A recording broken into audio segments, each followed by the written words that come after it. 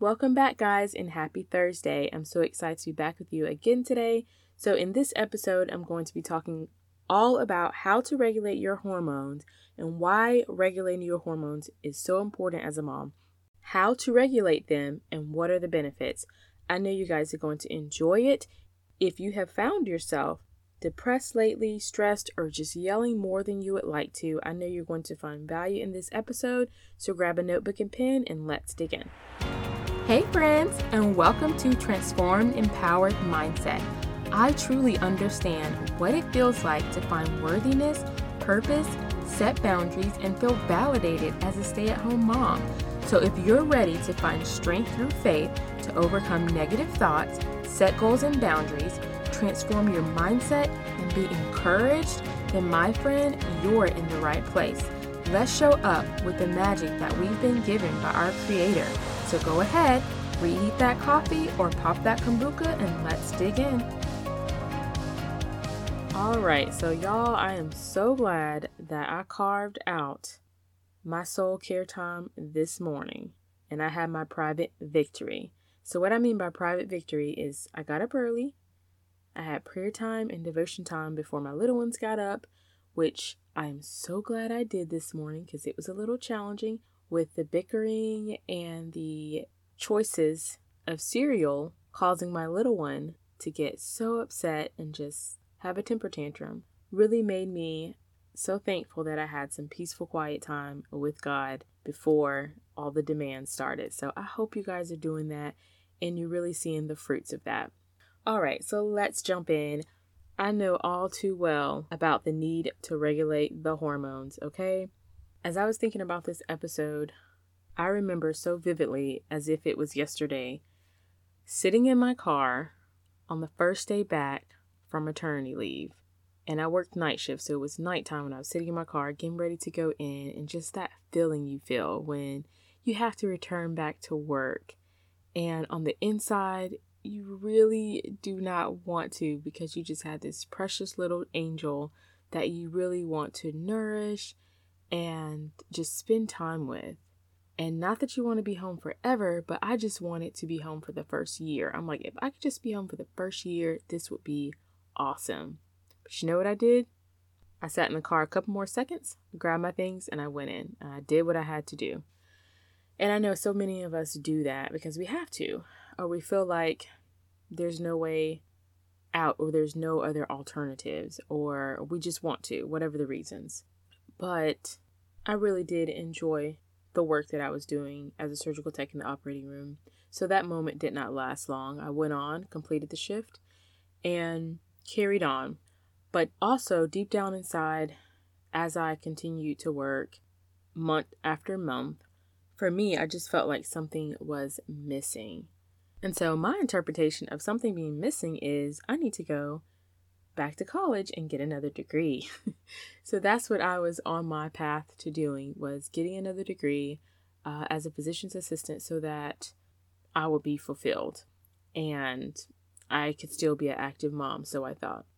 But sometimes that wanting more is a tug on our heart from Holy Spirit that He wants to be that more in our lives. He wants to be that thing that we pursue. He wants to be that missing piece to the puzzle. And I really had to step back in order to hear His voice on that.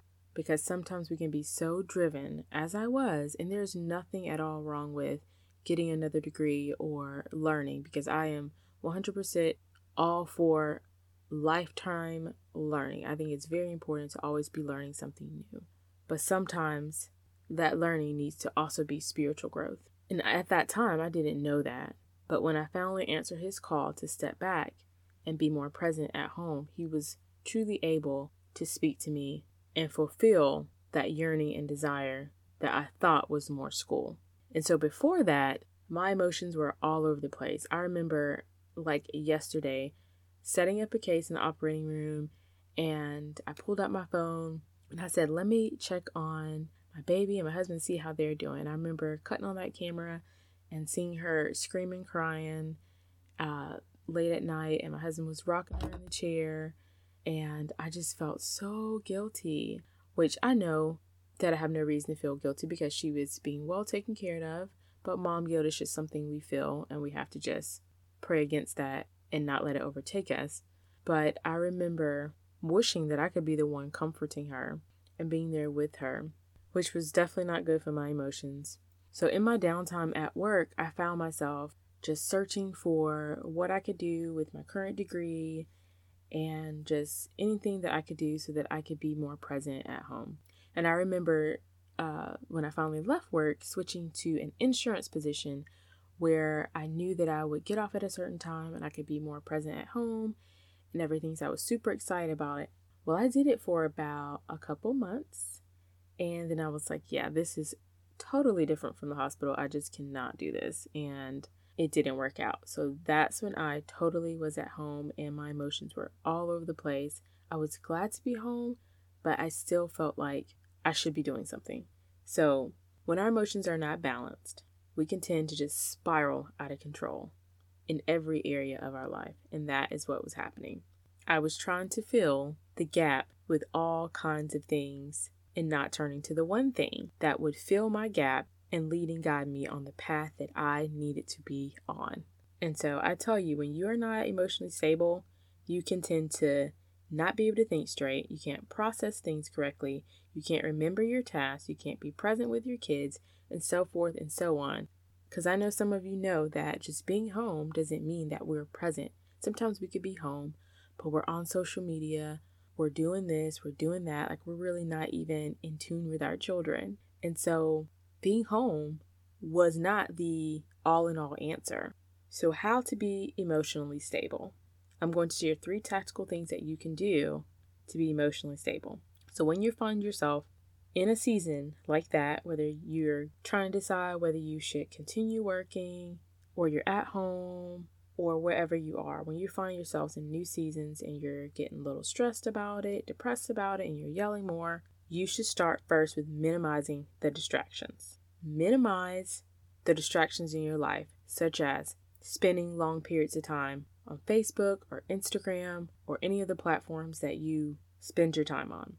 And during those times, pray and ask God to help you discern and uncover what is causing you emotional distress. And secondly, carve out 15 to 20 minutes a day to pray and spend time doing a devotion. And YouVersion is so awesome for that. In my moments of stillness is when I was actually able to hear God's voice and I was at peace. And when I had peace, I was able to surrender all my worries, all my concerns, all of my fears. So I encourage you to let it go. And lastly, just spending time in nature can really help balance and regulate your hormones. So I encourage you guys to give that a try. I know that when I finally just accepted where I was in life and that God could use me where I am, that made all the difference. I didn't have to keep striving, keep doing, or keep starting all these new things to feel important, relevant, or worthy.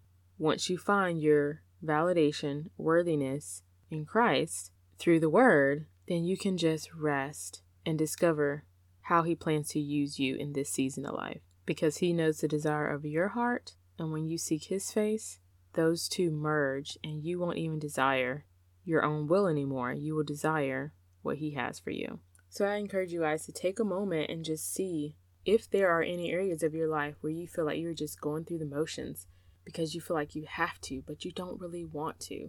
And just surrender that to God and ask Him to show you His plans, which will lead to joy and abundance. I pray that this episode has helped you today and that it has put hope and a new perspective in your life. And my biggest benefit from regulating my emotions is that I can trust my future in God's hand each and every day. I can show up to my family, my whole complete self, and I can be present with my children. So I hope you guys have enjoyed today's episode. Thank you so much for listening, and I will see you back real soon. Hey mamas, if this episode has encouraged, motivated, or inspired you in any way, I'd love to hear from you. I can be reached at support@KimberlySexton.com. Remember to click 5 stars and leave a review. Please and thank you. Bye.